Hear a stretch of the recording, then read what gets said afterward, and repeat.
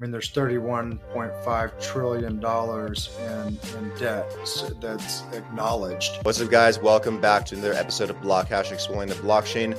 Quick word from our sponsor, Pika Crypto. Pika is revolutionizing the intersection of NFTs and gaming through their Pika trading card game, Elders of Kai. The TCG that they are creating will be both digital, physical, and Web3 integrated, allowing gamers to play and compete in various different kinds of formats. Whether you're a newbie or a pro gamer that's been around the block, there is a spot for you within Pika's ecosystem. So learn more about Pika and Elders of Kai on their website and social media pages by joining the Pika community on Telegram and keeping up with the latest developments through their website, Twitter, YouTube, and TikTok, everywhere on social media. So go check it out. It's in the description below. Give it a peek and enjoy the episode, guys.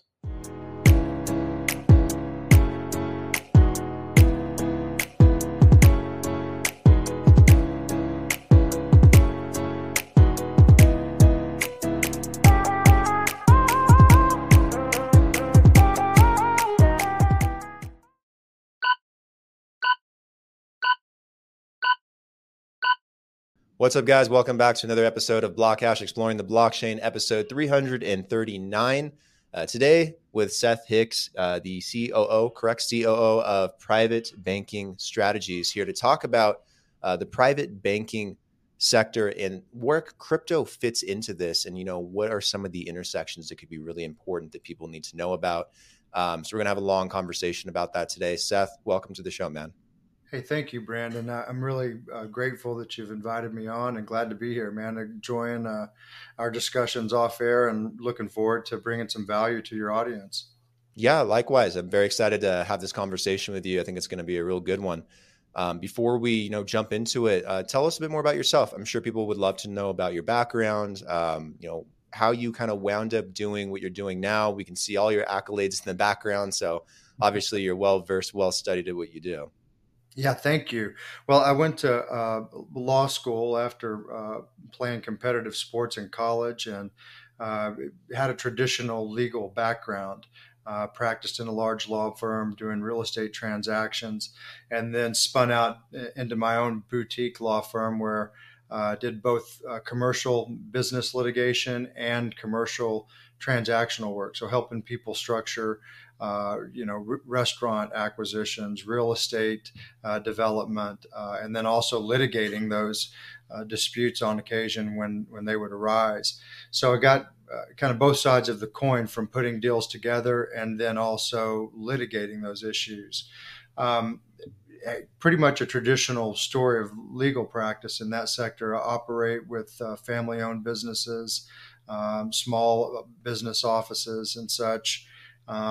And then, I guess I'll fast forward to when I met my partner, Vance Lowe, in Private Banking Strategies through a client that I represented. And he said, "Hey, you've got to learn about private banking strategies."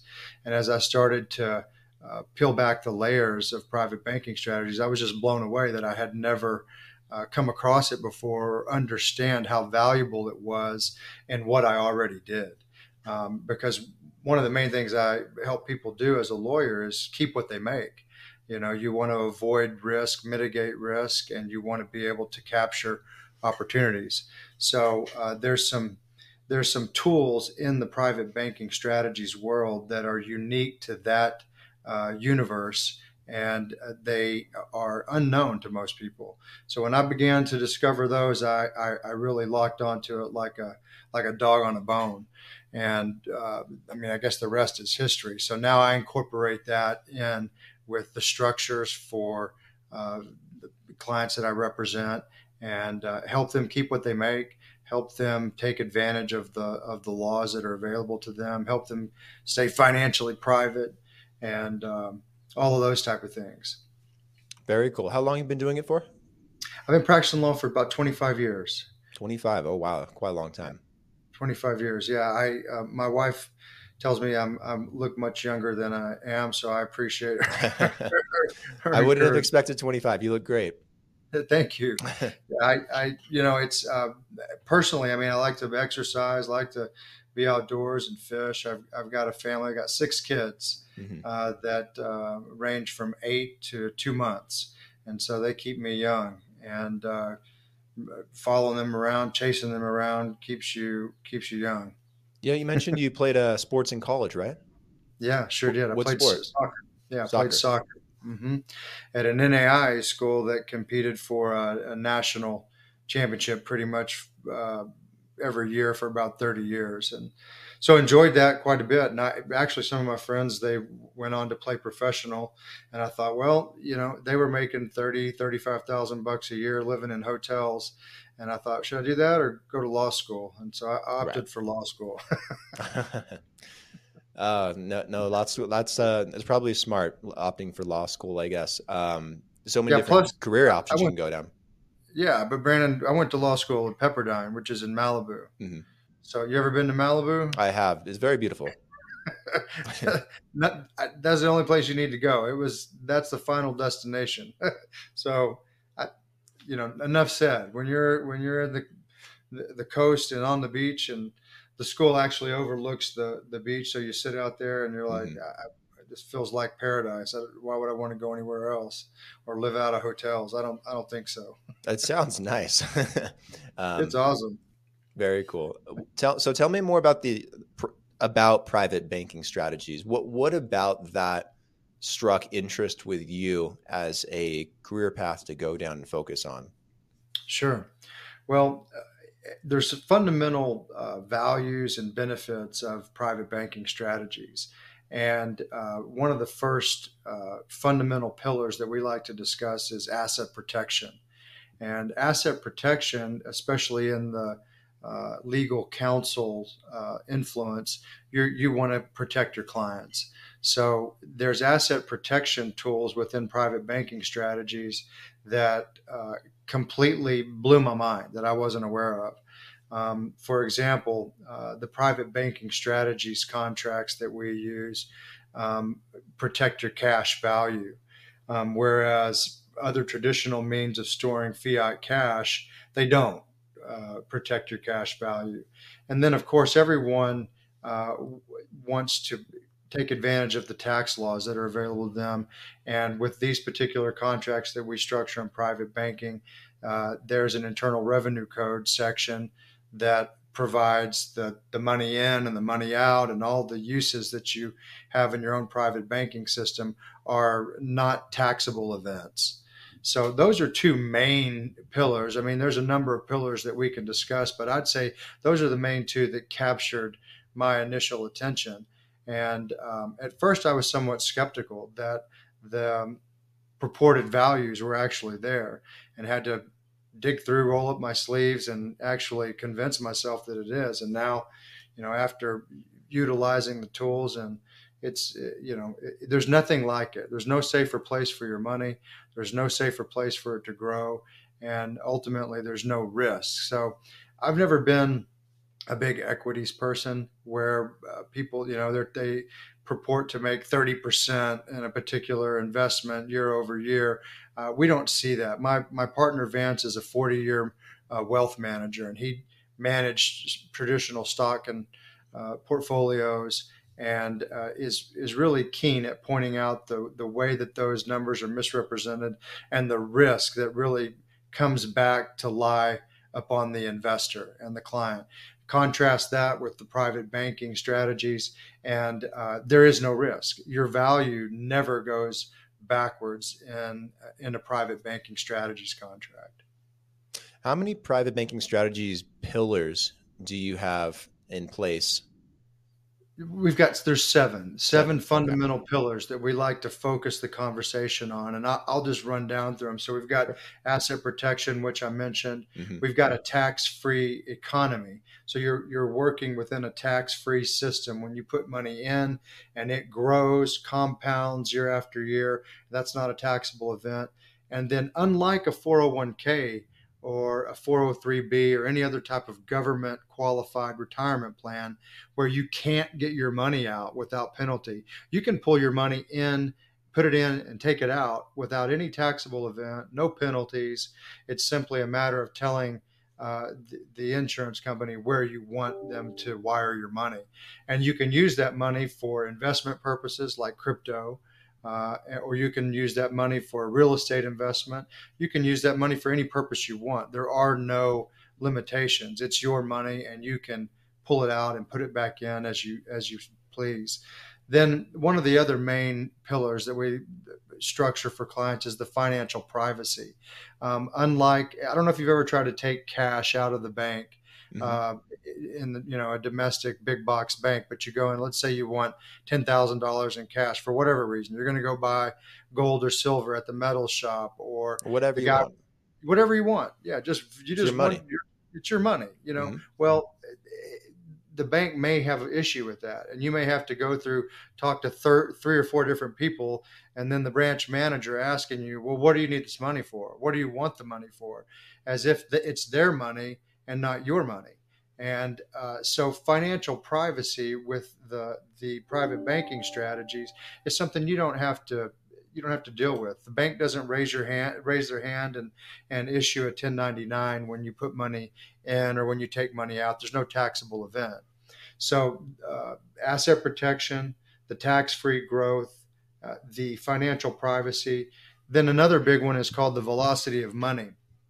The velocity of money is where you can get the multiple touches on the same dollar. And you go, well, what does that mean? What would that mean to you? Multiple touches Hmm. on the same dollar. When I heard that, I'm like, you can only use a dollar once. How can I use it more than once? Wouldn't you agree? Is that your initial thought? Yeah, that's definitely my initial thought. If I want to buy an apple and it costs $1, it's transactional. Give $1, get an apple. So, but hearing that, it's like, oh, I can, spend $1, get an apple, and I still have $1 somehow. Right. Well, think of it like this. I'll give this illustration. So let's say that you've capitalized your bank, your private bank, with a dollar. Hmm. And like I said, you can take that dollar out whenever you want.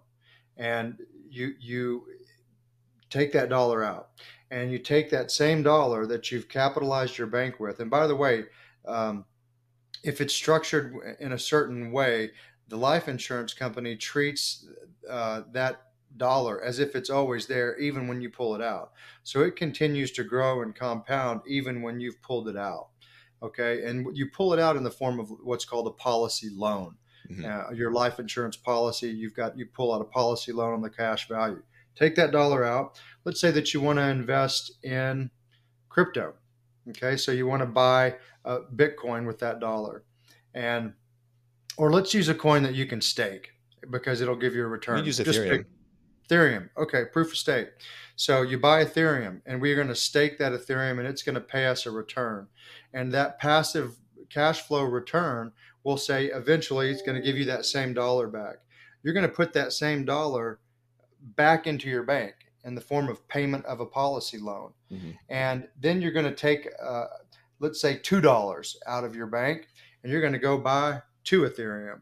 You're going to stake those Ethereum, and it's going to spin off an even greater return to you. You're going to take that return, pay your bank back. So you've capitalized your bank, you've paid your premium, capitalized your business, so to speak, with a dollar. You've pulled that dollar out for the investment into Ethereum. That same dollar has spun off a return to you, and then you've paid back your loan that you pulled out of your own bank with the same dollar. That's getting multiple touches on the same dollar. Hmm. And the same concept works for any investment that's going to provide a return, whether it's real estate Hmm. or oil and gas or even a business, any type of business. So it's the same concept. But you made a good point when you said buy an apple. If you're going to consume the seed, Hmm. you're going to eat all your seed, you're not going to have a harvest. You have to plant the seed Hmm. to get a harvest. So if you took all of your money and bought apples and ate them all, there's no return Right. on that.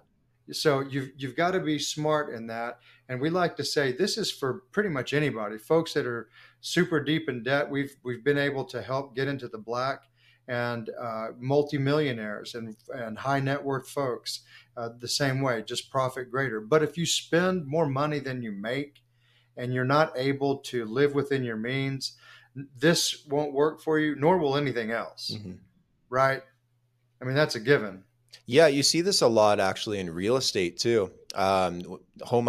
Smart real estate entrepreneurs will buy like a home, and they might live in it for a couple of years. Then they'll take out like a HELOC, and then they'll borrow against the home, buy another one, then start renting that home out. And in that couple of years, they were renovating it with the capital they had and raising the value. And then eventually, they have two homes. One of them gets paid off by the people renting it, and you can just repeat the process over and over again. It's kind of similar to what you're talking about. Yeah, absolutely. I mean, the same concept works. Like, let's say instead of a dollar, let's call it 100,000, and you can buy a little duplex in Alabama for $100,000. So you buy it free and clear, and it spins off $2,000 a month to you, and you make $24,000 gross a year on that little investment duplex. Or Hmm. you take the same $100,000 and you put 20,000 down on 5 different duplexes, use bank financing on the other 80% because it's an 80-20 loan to value there. And instead of making 2,000 on one duplex, you make 5 times 2,000, $10,000 a month or $120,000 a year, and recapitalize your bank, rinse and repeat, and use that leverage. Hmm. And then you also, I mean, as you're using your bank financing, you pay off those third party lenders, and you eliminate the drag and the volume of interest that accumulates on those type of 30-year amortizations. But same concept. I mean, you Hmm. got it. That's sharp. Yeah, So you're talking about like really smart ways in terms of using credit and loans, and smart ways to use debt. There's really interesting ways to do this with crypto too, because from what I've learned, loans you take out are not taxable events. So if I were to borrow against something or get a loan from the bank or even borrow against my own crypto, that money is not taxable itself, and I could put that money to work to generate money. So, like for example, I could borrow against my Ethereum to buy more Ethereum if I wanted to, and that right. Ethereum I could stake and pay off that loan. And for the most part, that is tax free, from what I understand. So there's some really good strategies out there that I think people haven't fully taken advantage of, but I'm sure the ultra wealthy, have thought about at this point and probably are. Staking's, very, very interesting in crypto. Yeah, absolutely. I think, conservative leverage or leverage that you're able to uh, service and that you're able to maintain is a way to accelerate the wealth curve. And this, strategy with private banking is an excellent way to get the money back that you've put into play. And so you've got to always think of what we're doing as a separate banking entity that you have to pay back. And so you're always getting the money back, no matter what Hmm. the investment is. And as that accumulates, the growth becomes parabolic, over time. And we've got illustrations that hopefully we can get into as we progress and begin to illustrate that show the parabolic effect decade after decade. So you start to Hmm. implement these strategies when you're young, and in 10 years it's got phenomenal growth. In another 10 years, even more phenomenal growth. But then by the time you're actually 60, 70, 80, it's becoming hockey stick parabolic. Right. And it's you don't have to be super wealthy to start. It's the compounding nature that creates that parabolic growth. So it blew If me if away. if you were some really young entrepreneur that didn't have a lot of money, but didn't have like a lot of bad credit or anything, that wasn't a ton of debt, just starting at zero, how would you go about doing that, taking advantage of a strategy like this to maybe start creating that kind of wealth? Yeah. Well, I would capitalize your banking strategy first, Hmm. and I would take advantage of those pillars that I've described and a few more that I will. And Hmm. then, if you're a crypto guy and you understand that space, and then I would probably go gravitate to something like Ethereum that we both concur will hold value over the long term and still appreciate probably more aggressively than Bitcoin, and still if you're staking it you're getting a return on it, and so you're able to pay back that loan that you've taken from your own bank, and you're replacing that capital and you're adding to it year after year, it's compounding and growing year after year in a tax-free economy, tax-free system, and you're still growing your Ethereum portfolio.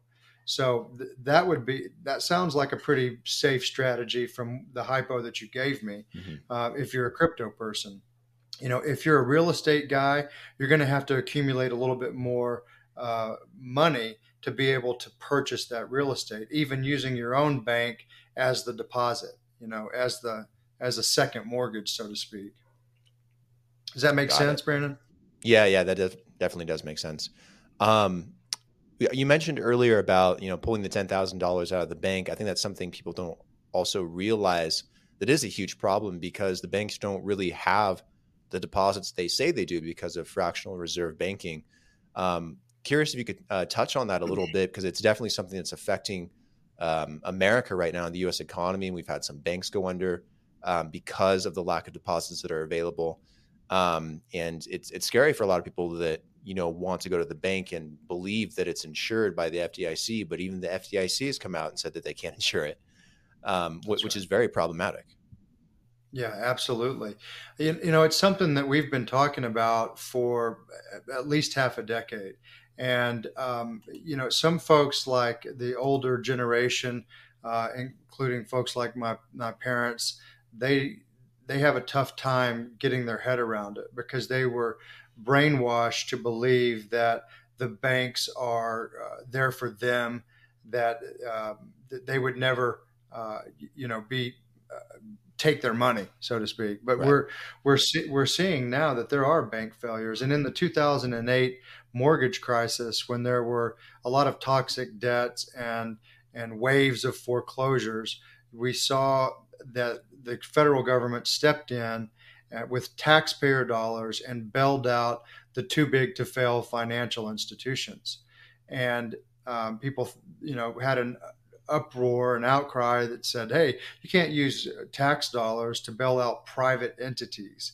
That's never been done before, and it shouldn't be done. It's not capitalistic. They should just fail." Well, so there was legislation that was enacted, and it's called the Dodd-Frank Act in the Mhm. Obama administration. And the Dodd-Frank Act, I'm going to summarize it, and this is probably going to be hard for some people to swallow if you haven't ever done any research on it. But the Dodd-Frank Act authorizes bail-ins. And instead of a bail out where the federal government comes in and bails out a financial institution, now the law provides that these uh, centralized banks can bail in on the depositor's money. And we saw that happen in Cyprus in 2012 and Mhm. 2013.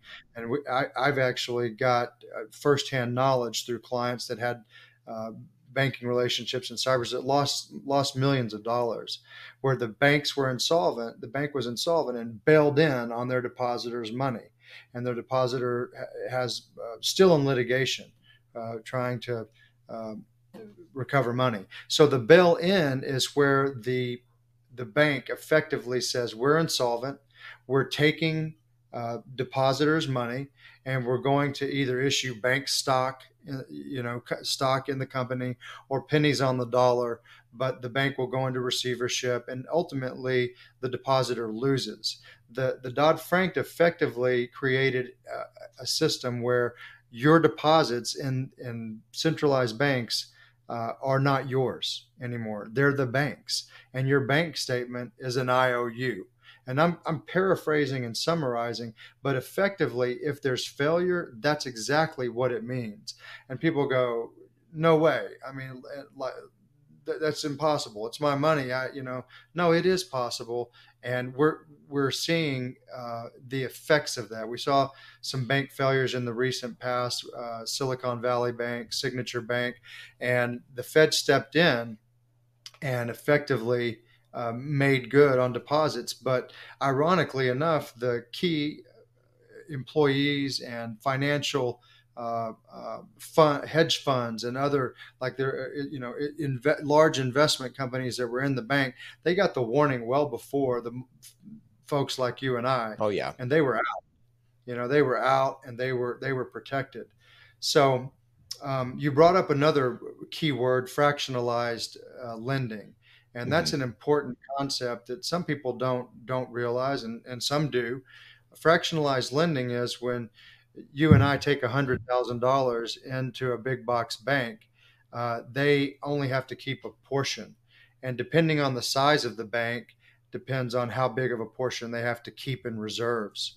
And so, let's just say it's 10%. But Hmm. for the biggest banks, JP Chase, Wells Fargo, Bank of America, it's not even 10%. It's less than 10%. But let's just, for argument's sake, say it's 10%. So they get to use your $90,000, Brandon, that you just deposited, and they go and they start making loans with it. They make auto loans, home loans, business loans, and they make a profit on that. And the actual cash, if you wanted it back, you and every other depositor came back the next day and go, you know what? I want my money back. I'm going to put it somewhere else. It's not there. They've loaned it out. Hmm. And that's what you call a bank run. And when the consumer's confidence in a bank fails, they rush to the bank to get their money out. And because of the fractionalized lending, they don't have it there to give. And so that is why that your centralized banks, in my opinion, are not a safe place to store cash. Hmm. And so we we still need centralized banks in our current culture because, for convenience.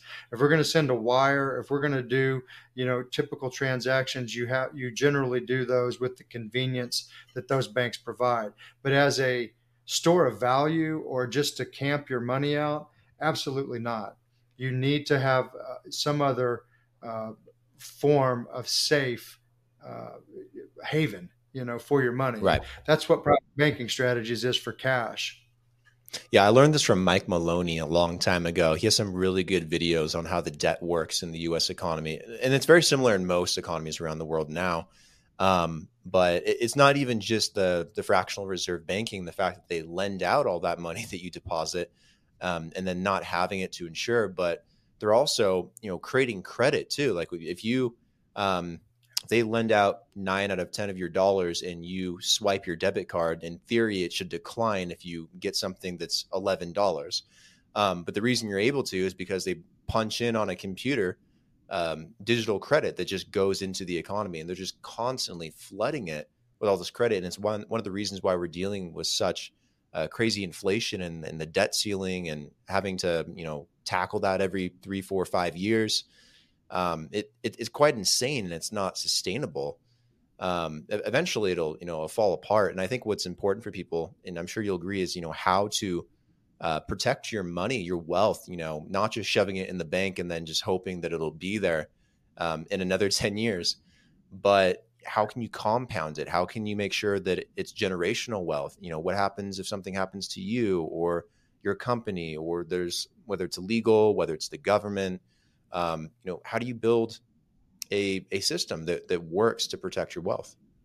That's right. Well, and the answer to that, I think that there's a need for diversification. I Hmm. mean, a lot, if not all of our clients have a diversification, mostly with hard assets. A lot of folks are that diversify with metals, precious metals. And we generally are of the opinion that taking possession of those metals is the safest way to possess metals, which, if you're ultra wealthy, creates some uh, logistic issues. To store a couple $1 million in silver Hmm. is takes up quite a space and super heavy. Right. Um, but also real estate, cash flowing real estate, and also land. And for the cash, the actual cash, if you're not trading that cash into another asset, the private banking world is a system that has never failed. Since I mean, it's existed for centuries. Before there was branch banking, banking was done through life insurance policies. And through the inception of our country, through the Civil War, through the Great Depression, through every other financial downturn, these strategies with life insurance contracts have paid dividends with the companies that we use, haven't failed. And the primary reason is there is no fractionalized lending. There's no derivative banking, and it is all one for one on a balance sheet. When someone dies, they've got to pay the death benefits and cash on hand. Plus, they've proven to be the sharpest investment entities on the planet, and they actuarially uh, nail people's death like down to the month, Hmm. based on their statistics, which is mind blowing. But so they don't get it wrong, and that's why they're more than financially solvent. They're the most prosperous entities that exist. And get this: this is where Wells Fargo and Bank of America have massive assets on their balance sheet. Is they place life insurance policies on their employees, which the bank owns. So when the employee dies, whether they're still an employee or not, the Wells Fargo collects the death benefit. But in the meantime, they get to use all the cash that they're paying on the life insurance premiums on the employee as cash on hand, but it's stored in the life insurance company. And the last time I looked at the balance sheet, it was either Wells Fargo or Chase. It was 20 billion annual in premiums they were paying on their life insurance policies.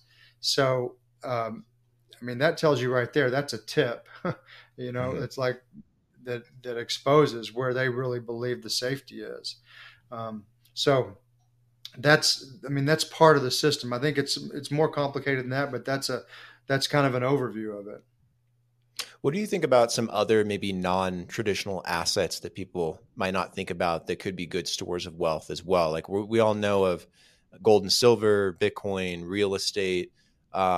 Especially over the last year or so, I've seen a lot of people with money investing into liquors like whiskeys and wines by the boxes.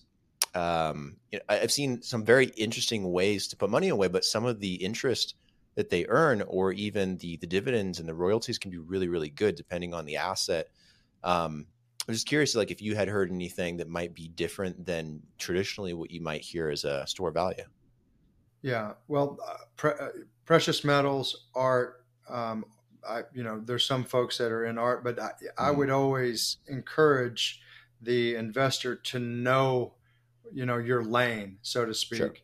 I've been pretty deep in real estate, so most of the things that I'm knowledgeable about for clients is in the real estate sector. I'm know enough about metals to provide some value there, and enough about cryptocurrency to likewise stay in those lanes. But um, I'm sure that there are lots of smart folks out there that have these alternative lanes that could be really good sectors. But I find if you jump out of your lane, you don't really understand what's going on. Hmm. Like you'll have somebody jump off into oil and gas, for example. A lot of folks in Texas do oil and gas, but if you don't understand that investment, you can get taken to the cleaners, you Hmm. know. And so I think that would be my advice: is to kind of stick with what you know, or consult with a team of experts that really understand that type of investment.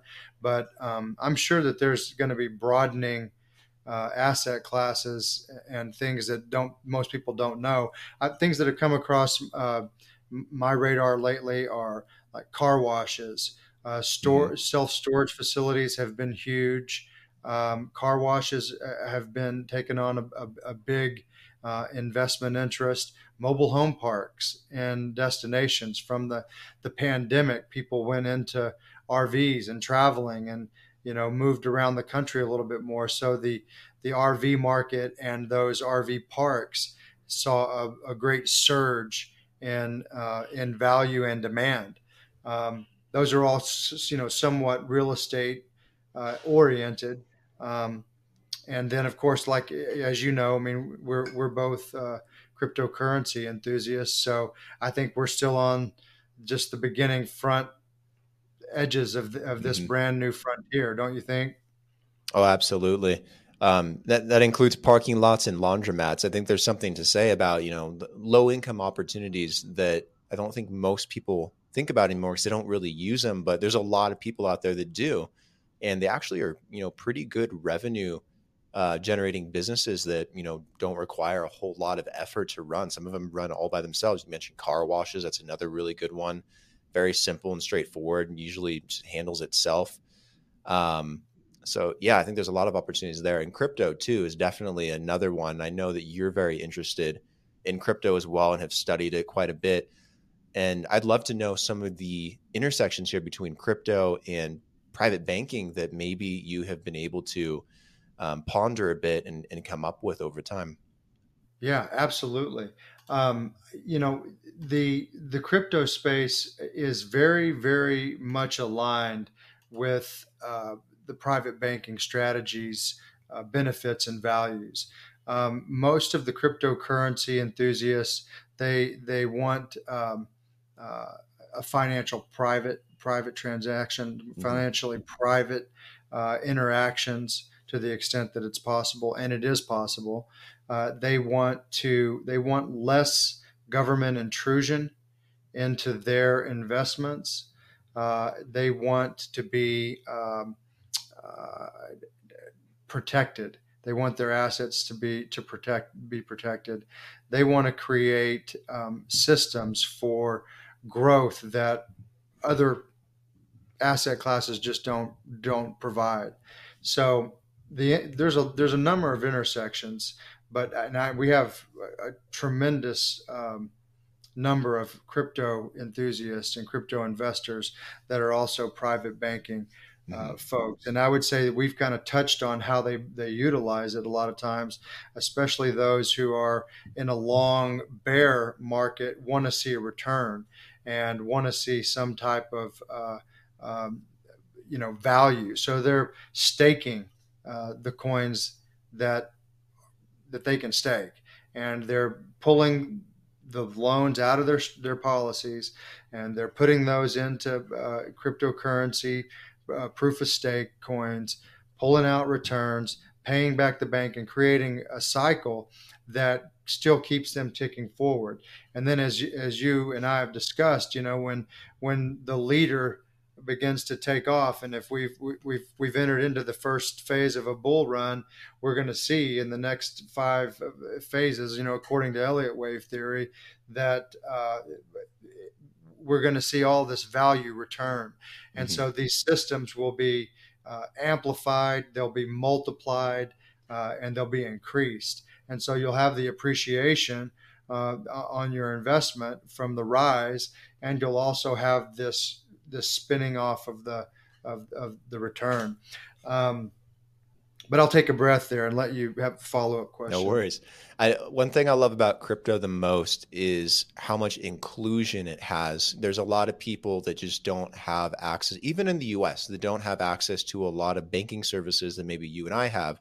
And there's a lot of things that you and I don't have that probably the ultra wealthy have too. And it's just kind of how it goes class by class. But the great thing about crypto is it opens that up so that anyone, if they choose to do so, can take on that responsibility or those consequences. And I think that's everyone's human right. They should be able to.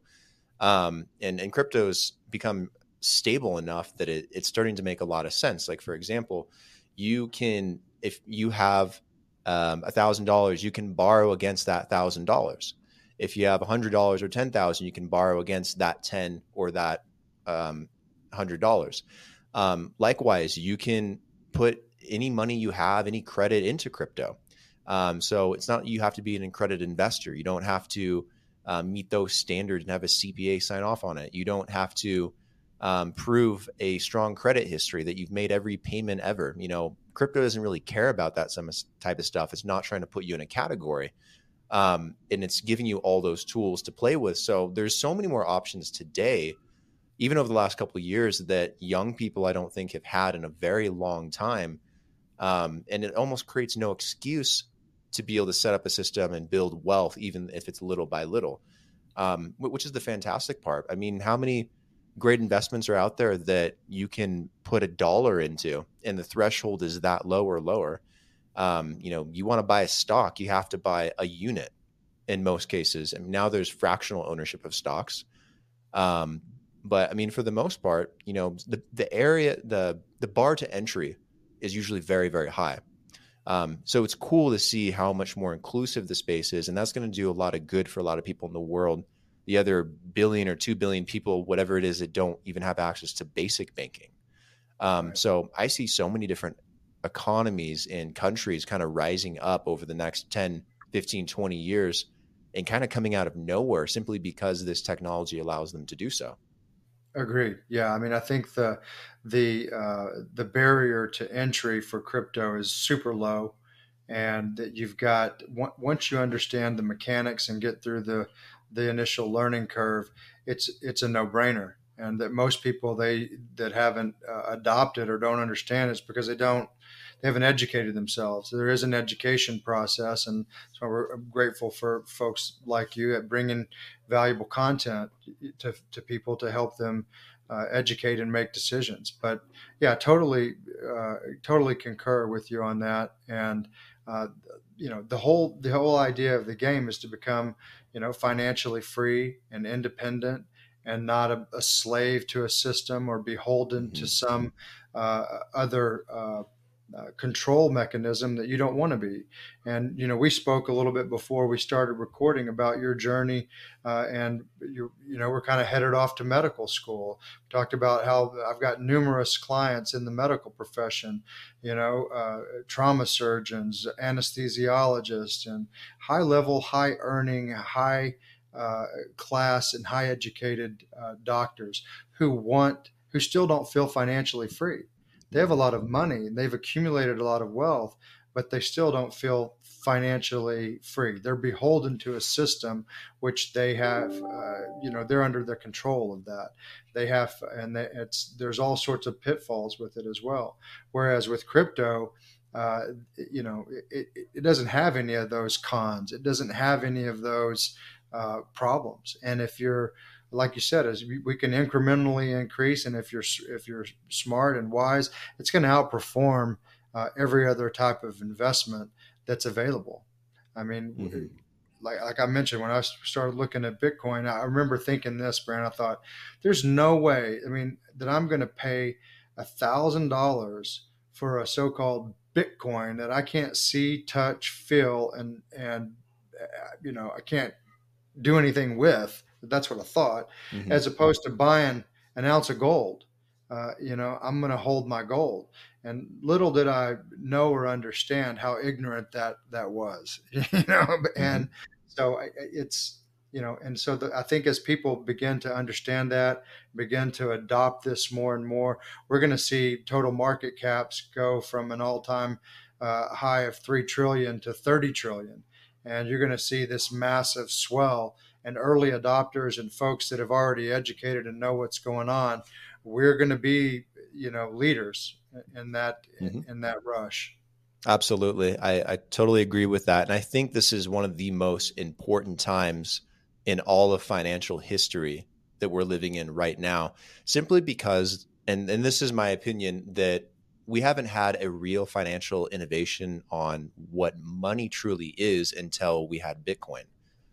We've had gold for thousands of years, and for thousands of years, we've agreed that gold is the standard for money, and it's been that way, and it's been fine, and it's been great. But as we've progressed into a more and more digital world and society, the gold becomes less practical. It's not as pragmatic to use in everyday life. Like I can't take my bar of gold and go to the coffee shop and buy a cup of coffee. Borrowing against that goal, it's a nightmare. You still got to rely on a third party. There's a lot of middlemen in between, expenses and fees to even do that. So it's so complicated and problematic to rely on gold in these days and times. And back in 2008, when we had the last major financial recession in the US, we were gifted with Bitcoin by Satoshi Nakamoto, whoever he, she, they are. Whether it's a government DARPA project, whether it's an alien from outer space, whether it's the Chinese, everyone has their own theory, or Right. just some dude on their computer, who knows, which might just be the case. Um, but the Bitcoin itself, and Satoshi wrote about this in the white paper very specifically. Bitcoin as a peer-to-peer cash system was designed to be an alternative to the central banking system, and he highlighted a lot of the problems that money and banking have today that it still had in 2008, 2009. And Bitcoin was a solution for that. Right. And in all of Bitcoin's existence since 2008, 2009, we have not seen a recession or a depression or a real financial downturn to test Bitcoin until now. Right. And so now we have that revolutionary technology designed and built and conceived specifically to rebut a massive problem that we're all about to face. And now we're going to see for the first time in this moment in history, how does it perform? Is it really that safe haven asset that we will all want it to be? Will it save ordinary people that are stuck in the banking system, that want to opt out, that want to have control, liberties and freedoms over their financial situation and sovereignty over their money and their wealth? Um, that is what makes 2023 so important, which makes 2024 so important, is this whole change of this idea of money. So I've always liked crypto. I've always liked blockchain. And there's a million things you can do in this space. But at this very particular point in time, Bitcoin is the most fascinating to watch. Yeah, absolutely. And I think that to kind of bring the conversation back to the question, uh, I think we've also got to analyze inflationary Mm-hmm. effect going on. I mean, there's $31.5 trillion in debt that's acknowledged.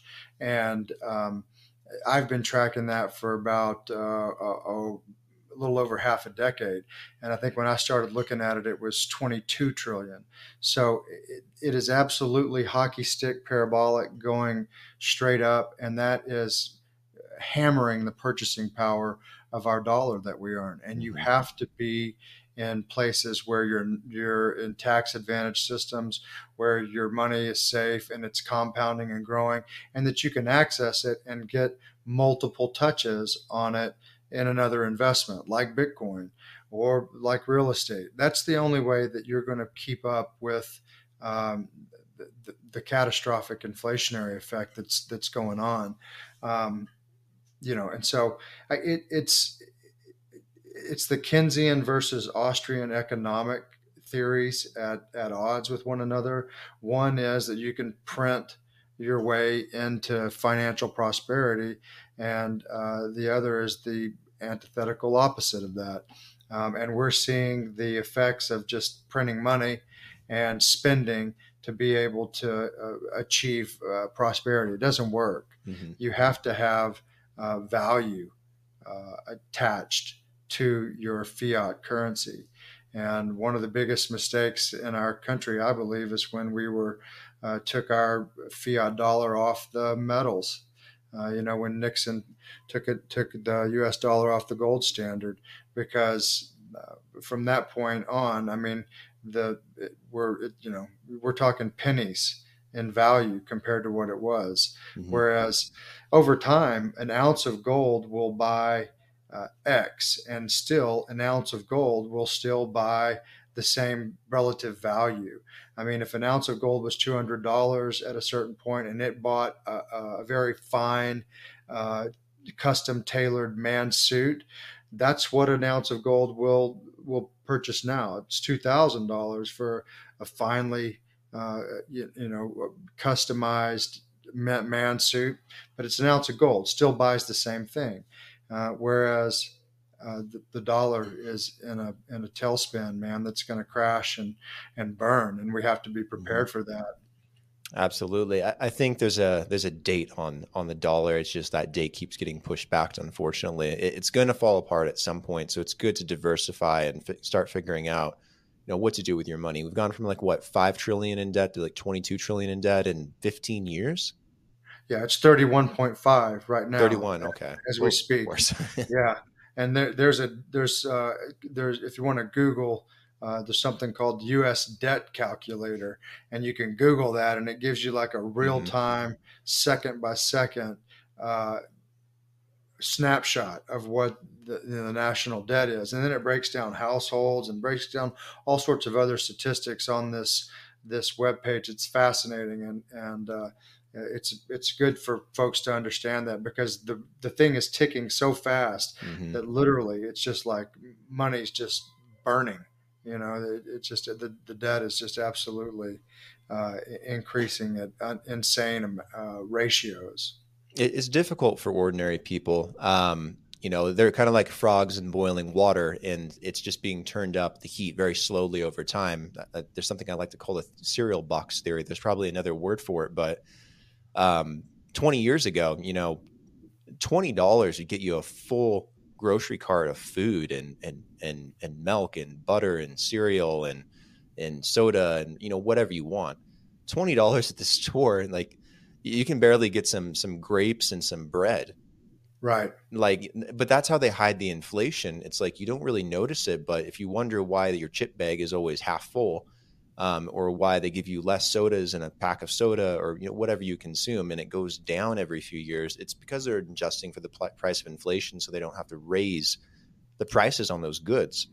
Right. And so it's like frogs in boiling water. A lot of normal people, average good people, don't really get to see it. They don't experience it. And then when we have events like this, they try to suppress it, raise federal funds rates, try to print more money, raise debt ceiling, all kinds of different alternatives. But what I'm leading to is a question of how can an ordinary person, maybe start to learn some of these things and educate themselves to better understand, what's happening and how to prepare. Obviously, listening to you, watching this podcast is a really good start.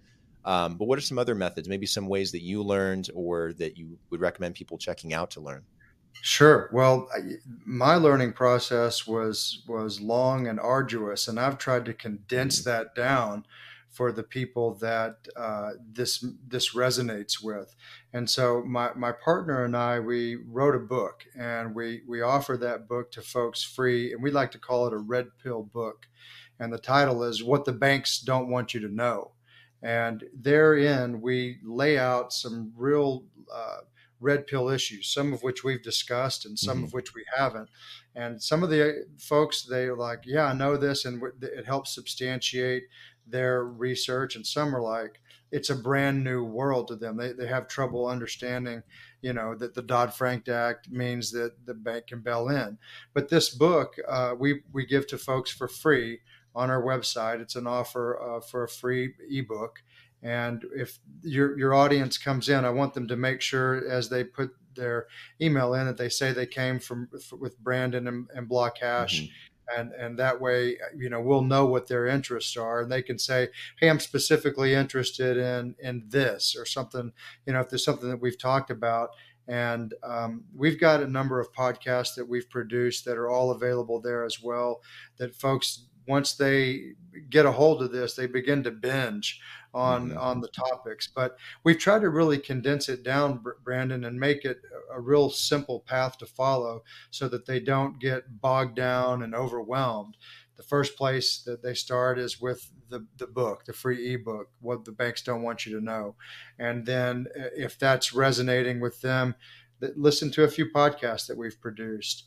And if they're totally in resonating with what's going on, they can schedule an exploratory call with our team and dig into how it would actually apply to them. So if you've got the small guy just out of college with the 10,000 bucks, and we lay out the plan of how it would work for him.